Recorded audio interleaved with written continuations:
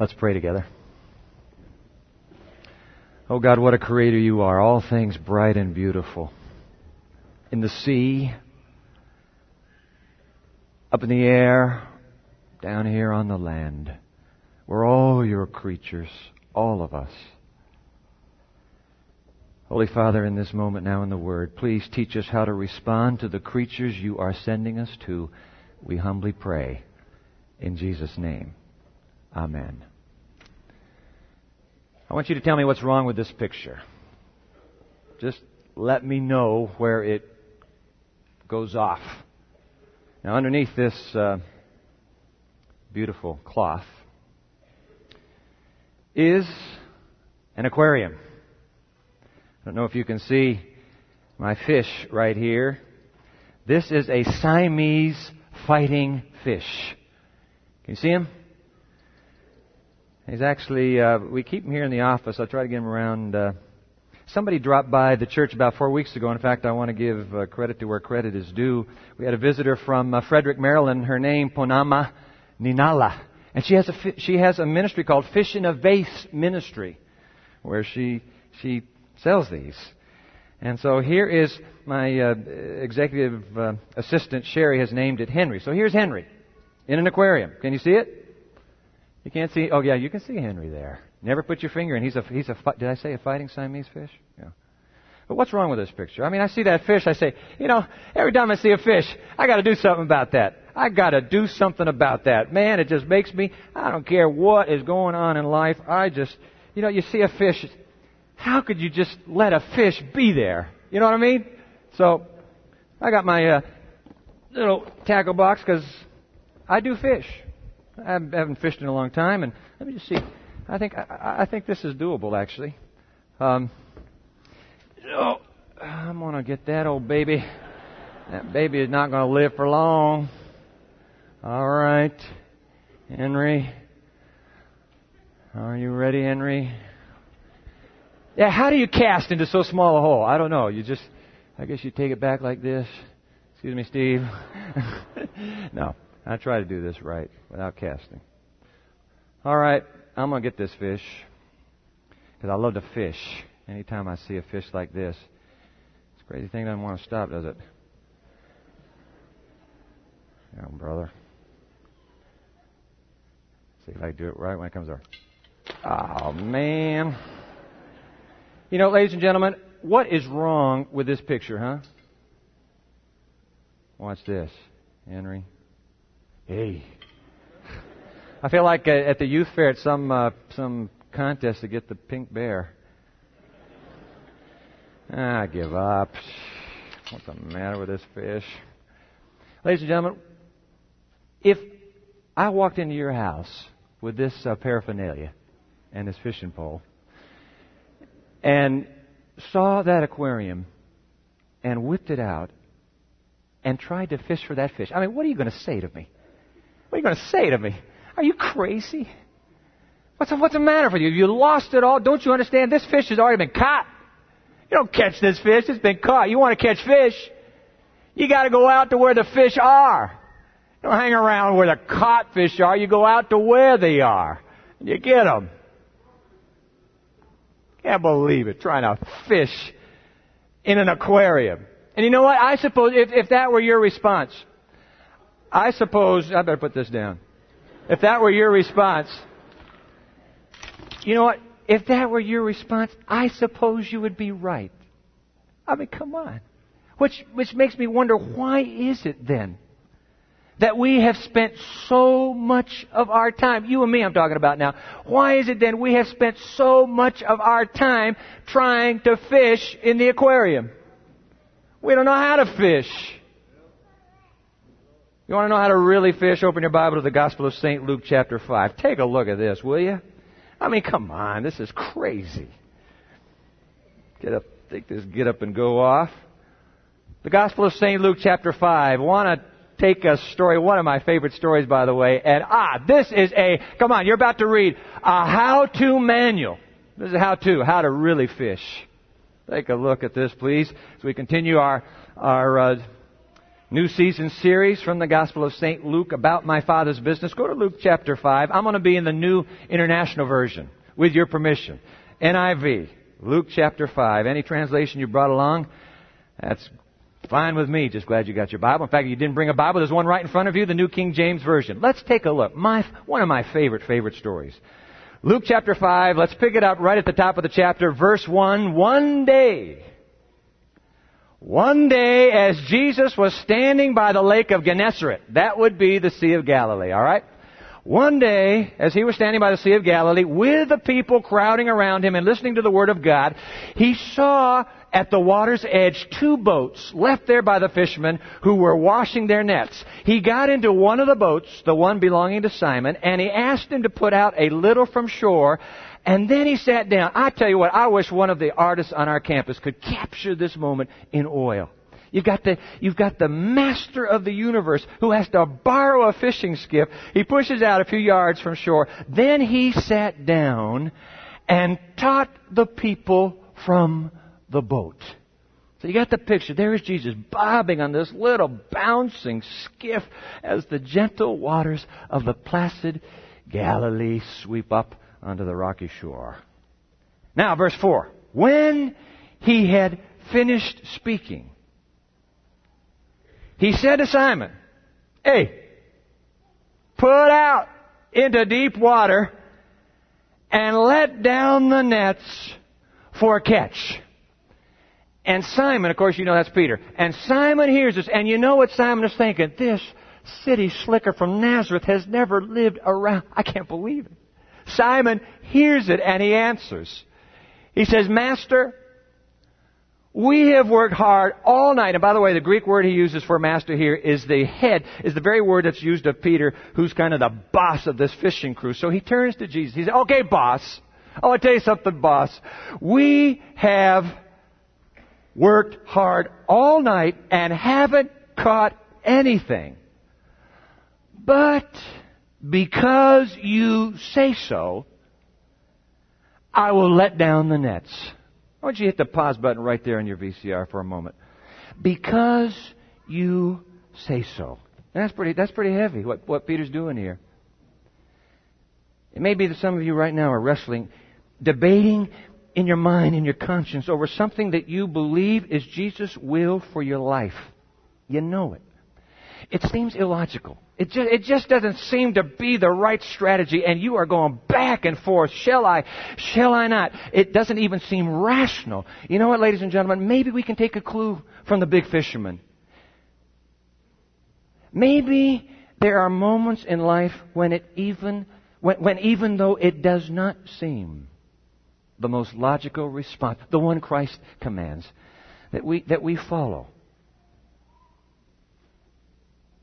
That we do it anyway. C.S. Lewis, in his wonderful book, God in the Dock, describes how in faith's intellectual journey, there are critical times when we have to accept divine revelation, even though we cannot understand it, even though we may find that revelation objectionable. Take a look. We'll put these words on the screen. This is C.S. Lewis writing.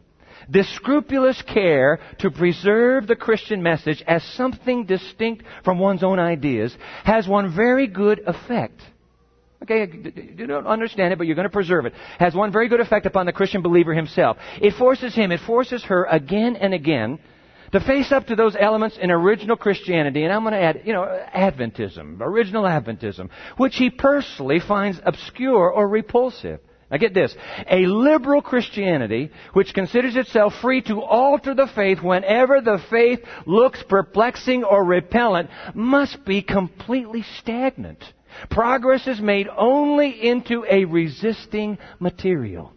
Just because we can't get our third millennial minds around a piece of ancient revelation doesn't mean we just write it off and say, it doesn't fit. We can't. We'll throw that one out. We don't need that teaching anymore in our community of faith. Rubbish, Lewis says. Look, progress is made when it's resisted. Because you say so. That's what Peter says. All right. Kind of winking to himself. All right, because you say so. And so what happens? Verse 6. And when they had done so the boat pushes out. When they had done so, They caught so large a number of fish that their nets began to break. So that they signal. They're far enough from shore, so they're frantically, they can't call because nobody can hear. So they're waving. They signaled to their partners in the other boat to come and help them, and they came and took both boats, and both boats became so full, they began to sink. I mean, you got one boat that's tilting over, the second comes, and the fish are sinking both boats. And when Simon Peter saw this, he fell at Jesus' knees. He said, "Go away from me, Lord, for I am a sinful, sinful man." By the way, that's what happens when the human senses the presence of the divine. I mean, that's what's happening to Isaiah. He steps into the chapel that day. It's a required chapel. He had to be there. He's going through the motions. When the chapel explodes with the very presence of God, and then he sees God in all His majesty on the throne, and Isaiah is utterly overwhelmed, just like Peter now. He's just overwhelmed by a sense of his own unworthiness and sinfulness. And in the NIV, Isaiah cries out, "Woe is me, for I am ruined." I had 2 students come in this week from here at Andrews. They're doing a class project. They had to do an interview. Their assignment, should worship be required at Andrews University? My response to them was, "Hey, look, come on. Worship cannot be commanded. Impossible. You can't. I mean, worship is a spontaneous, free response. Worship cannot be commanded, but it may be required as essential to the life of the community of faith." You have worship required by God Himself in the community of Israel over and over and over again. Why? Because worship provides a programmed opportunity for a vision of God to break through.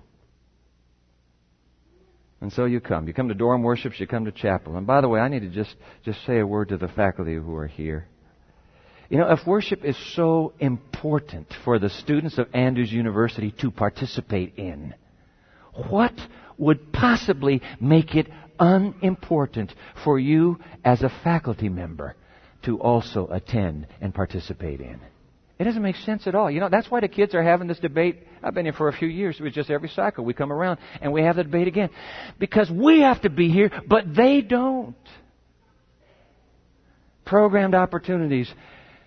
Those serendipitous moments when the veils before our eyes are swept away. I want to tell you something. We had this last week, the week before this. You know, some of the most powerful preaching you will hear anywhere in our community of faith, in the preaching of Walter Pearson Jr. I mean, it was just anointed. I came every morning just for my own soul to be fed. If it's important for the young adults, it's got to be important for the administration.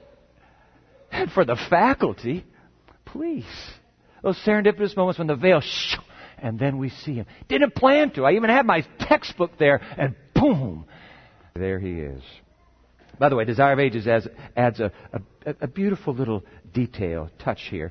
And I want to put the words of Desire of Ages on the screen. Listen to this. Speaking of this moment when Peter cries out, "Get away from me." Humanity, with its weakness and sin, was brought in contrast with the perfection of divinity, and Peter felt altogether deficient and unholy.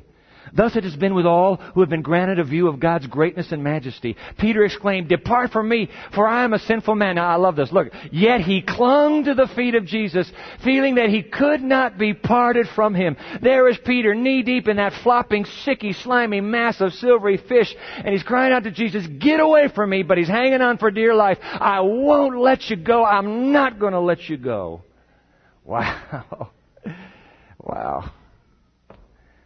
Verse 9, "For he and his companions, all his companions, were astonished at the catch of fish they had taken. And so were James and John, the sons of Zebedee, Simon's partners." Then, continuing on in verse 9, "Then Jesus said to Simon, 'Don't be afraid. From now on, you will catch men.' And so they pulled their boats up on the shore and left everything and followed Him." May I ask you kind of an embarrassing question? Do you follow Jesus? Then why is it that we aren't fishing for people. I don't know, maybe we spend our lives hanging around the aquarium simply because we don't know how. Maybe we need the complete Idiot's Guide to Fishing. You've seen those books. Manuals, how to. There's really one simple instruction in this story, and I wish you'd take your study guide out, and let's just cut to the chase on this. Your study guide's found in your worship bulletin. By the way, if you came in and you didn't get a study guide, thank you, ushers, for just hold your hand up. I want everybody to get a study guide. We'll move through this quickly. Those of you watching on television right now, if you go to our website, put it right there on the screen for you, www.pmchurch.org. This study guide is there.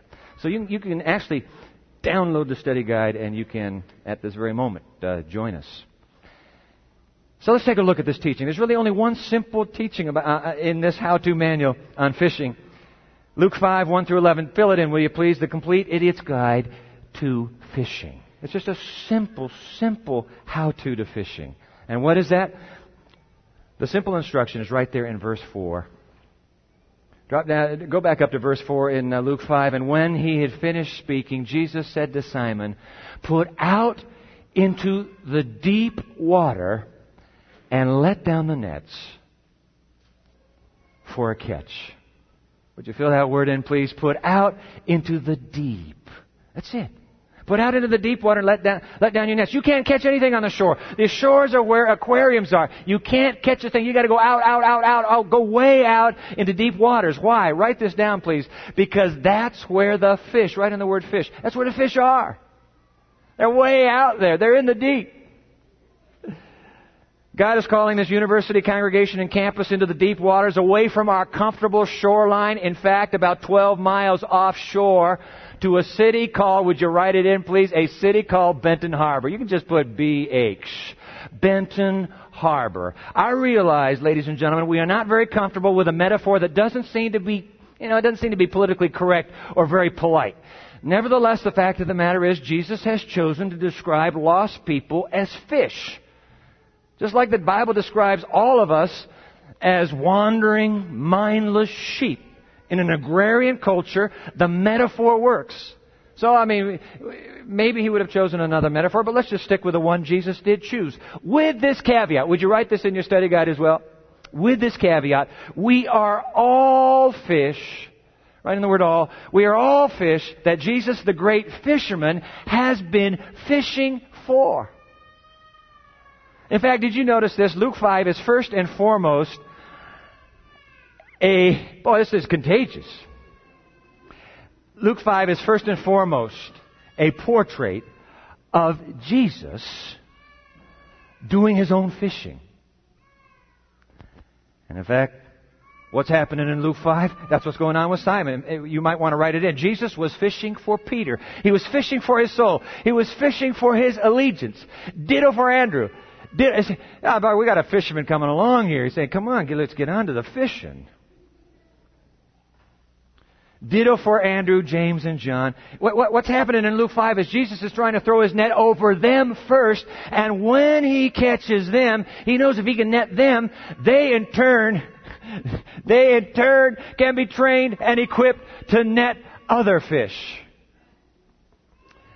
So, don't be afraid. Would you write this in, please? From now on,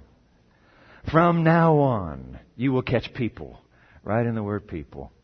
How are you going to do it? Well, you do it like you fish for fish. You put out into the deep water. Go way out beyond your comfort zones. Get out to where the fish are. Out there in the deep, let down your nets for a catch. Which, incidentally, is why God is so big on cities. Would you write that in? He's so big. Man, big on cities. Because cities are a sea of fish. Karen and I had the privilege, really, this last weekend of being in New York City, preaching in Brooklyn, in the heart of Brooklyn, at a congregation called the Christian Fellowship Seventh-day Adventist Church, a vibrant African-American congregation in the very middle of Brooklyn. You take a look at New York. Do you understand that 1 out of every 300 people on earth lives within 50 miles of the Statue of Liberty? 1 out of 300. Have mercy. You know how many people live within the blocks of Pipestone Avenue in Benton Harbor? Not as many. Do you think I had a number for you? Not as many. But I want to tell you something. They are just as needy of Jesus' caring, compassionate touch and ministry. I don't want to be misunderstood here, but could it be that God is more passionate about the sea than the aquarium? Write it down, because what do you have in the aquarium? What you have in the aquarium are the saved. Right in the word saved. What do you have out in the sea? The seas are filled with the lost. Jesus said, look, come on. It isn't the found who need me, it's the lost. The Son of Man came to seek and save the lost. You don't fish in an aquarium, would you write that in, please? Where all the fish are already found. You shove off from the shoreline. You put out into, write it down, please, you put out into the deep. Now, it's true, ladies and gentlemen. You're absolutely right, some of you. Yep. Your objection is acceptable. You could drown out there if you're not careful. Because let's face it can be dangerous out on the deep. I mean, they can broil up some mean and threatening storms that can sink that little skiff of yours.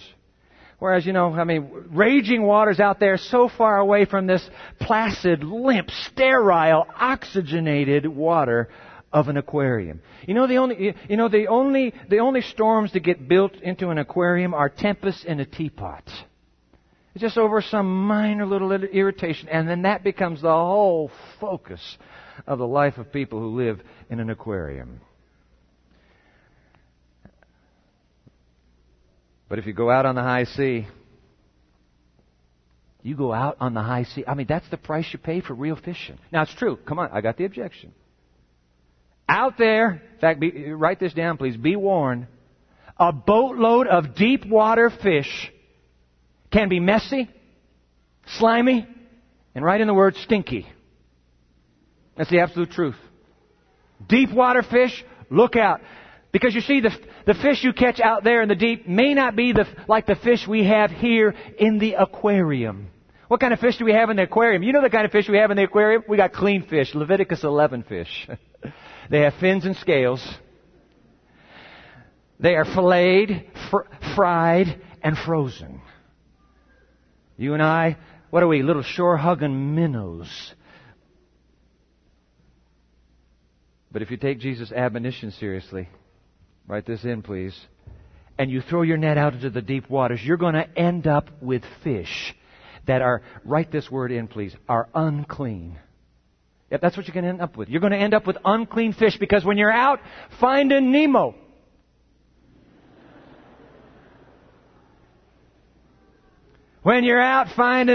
you may net more than a clownfish. You may end up with a real unclean fish. The kind of fish, by the way, that could really spoil a nice septic aquarium like this. Kind of fish that are unclean and unkept. In fact, they have alcohol on the breath, right in the word alcohol, or in the back seat of the car. They drink like fishes. You'll smell tobacco. Psh, tobacco. Yellow fingers. You go out into the deep and you throw the net. You know what? You're going to end up with fish. Write it in with sexual. Whoa my. Sexual dysfunctions and deviancies and even transmittable diseases. Whoa, please. Coming in here. Unclean and unsuccessful fish on their third or fourth marriage. Right in the word marriage. Kind of like the fish Jesus was catching that day by the well in Samaria. Now let's see, lady. You've had 5 husbands, and if my memory is correct, the one you're sleeping with now is not even your husband. But he caught her anyway. Which, incidentally, gives the rest of us sinners some hope. Stinky, messy fish that have failed in love and life just like her. We all are. But oh no, there's some people who want to guard the aquarium. We haven't been called to be fishers of men, they say. We have been assigned to be keepers of the aquarium, as my friend Don Jacobson would put it. Isn't that something? Yeah, of course it's messy out there. It stinks out there. Because they're wild fish. Which is where you go, by the way, when you want to catch fish. Oh boy, I got to warn you, some of these fish. Woo. Some of these fish, write this down, you throw your net in deep waters and you're going to catch fish that wear their lures like glittering jewelry. And you're going to say, oh brother, like a Christmas tree, get out of here. What's the problem? You want to do deep sea fishing? You're going to catch deep sea fish. Wasn't that something? And the lures will be all over them. Well, don't you worry about that, Pastor. Nope. I'll tell you what, you're going to have some fish with hooks in their nose and rings in their mouths. To reverse it. But Pastor, you don't have to worry about that. Nope. As soon as we get them in here, we're going to skin them and scale them and clean them up just like us. Which, of course, is what I'm afraid of. You say, oh, no, Pastor, I want to tell you something. I tell you what, better yet, if we don't like them, we'll toss them out. Which is what I'm even more afraid of.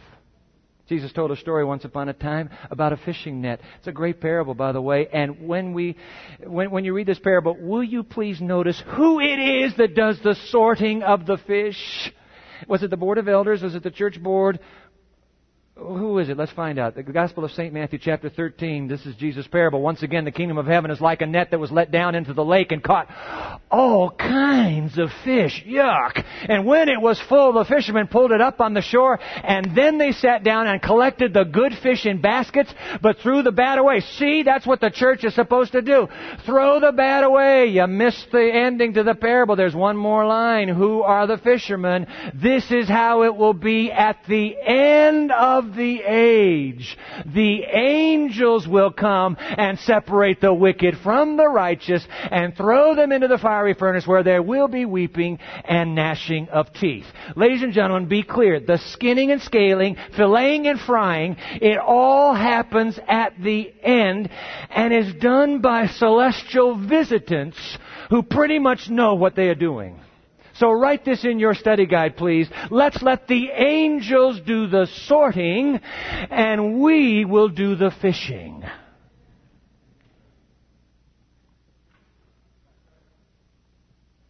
That's our mission. Jesus is unequivocally clear. Put out into the deep water and let down your nets for a catch, and don't be afraid, for I will make you fishers of people, not keepers of the aquarium. I will make you that.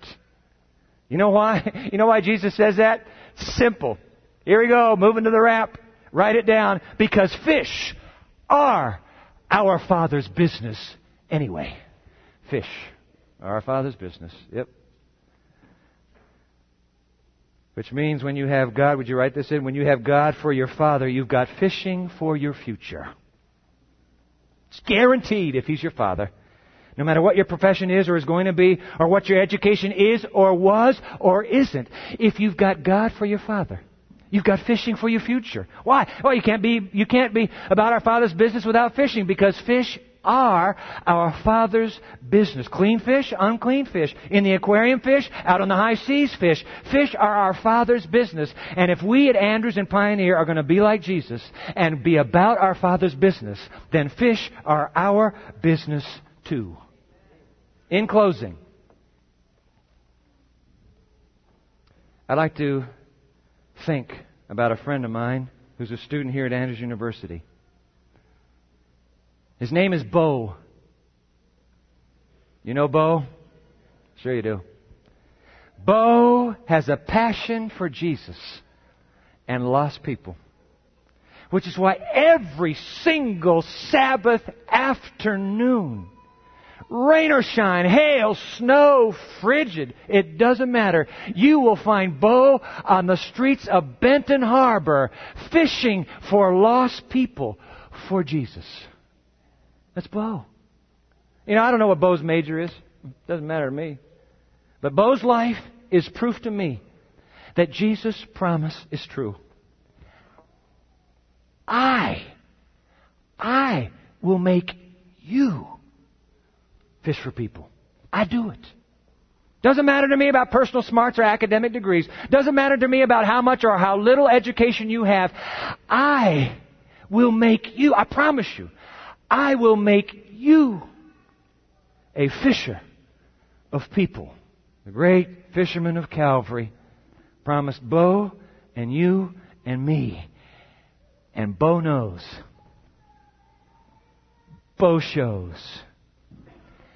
And Jesus shows through Bo. I'm thinking pretty much all of the time. I'd like to be like Bo. How can I be like Bo? I want to end with this quotation from Desire of Ages, the very chapter that discusses this Luke 5 episode. I put it in your study guide because I want you to keep it. This is Desire of Ages. Listen to this. There is no limit to the usefulness of one who, by putting self aside, makes room for the working of the Holy Spirit upon his heart. And he lives a life wholly consecrated to God. Get this. Listen.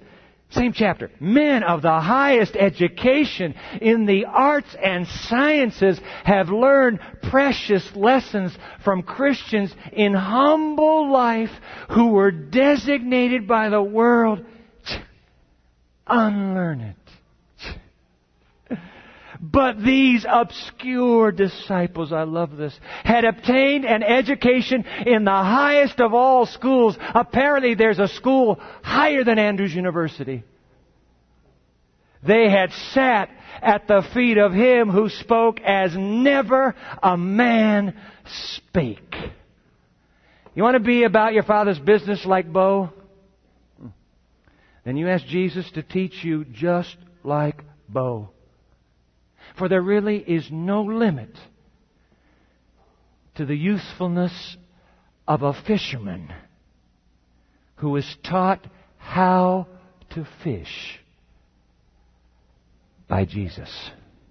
No limit. No limit at all. So I want to give you an invitation as we close. And I'm very serious about this invitation.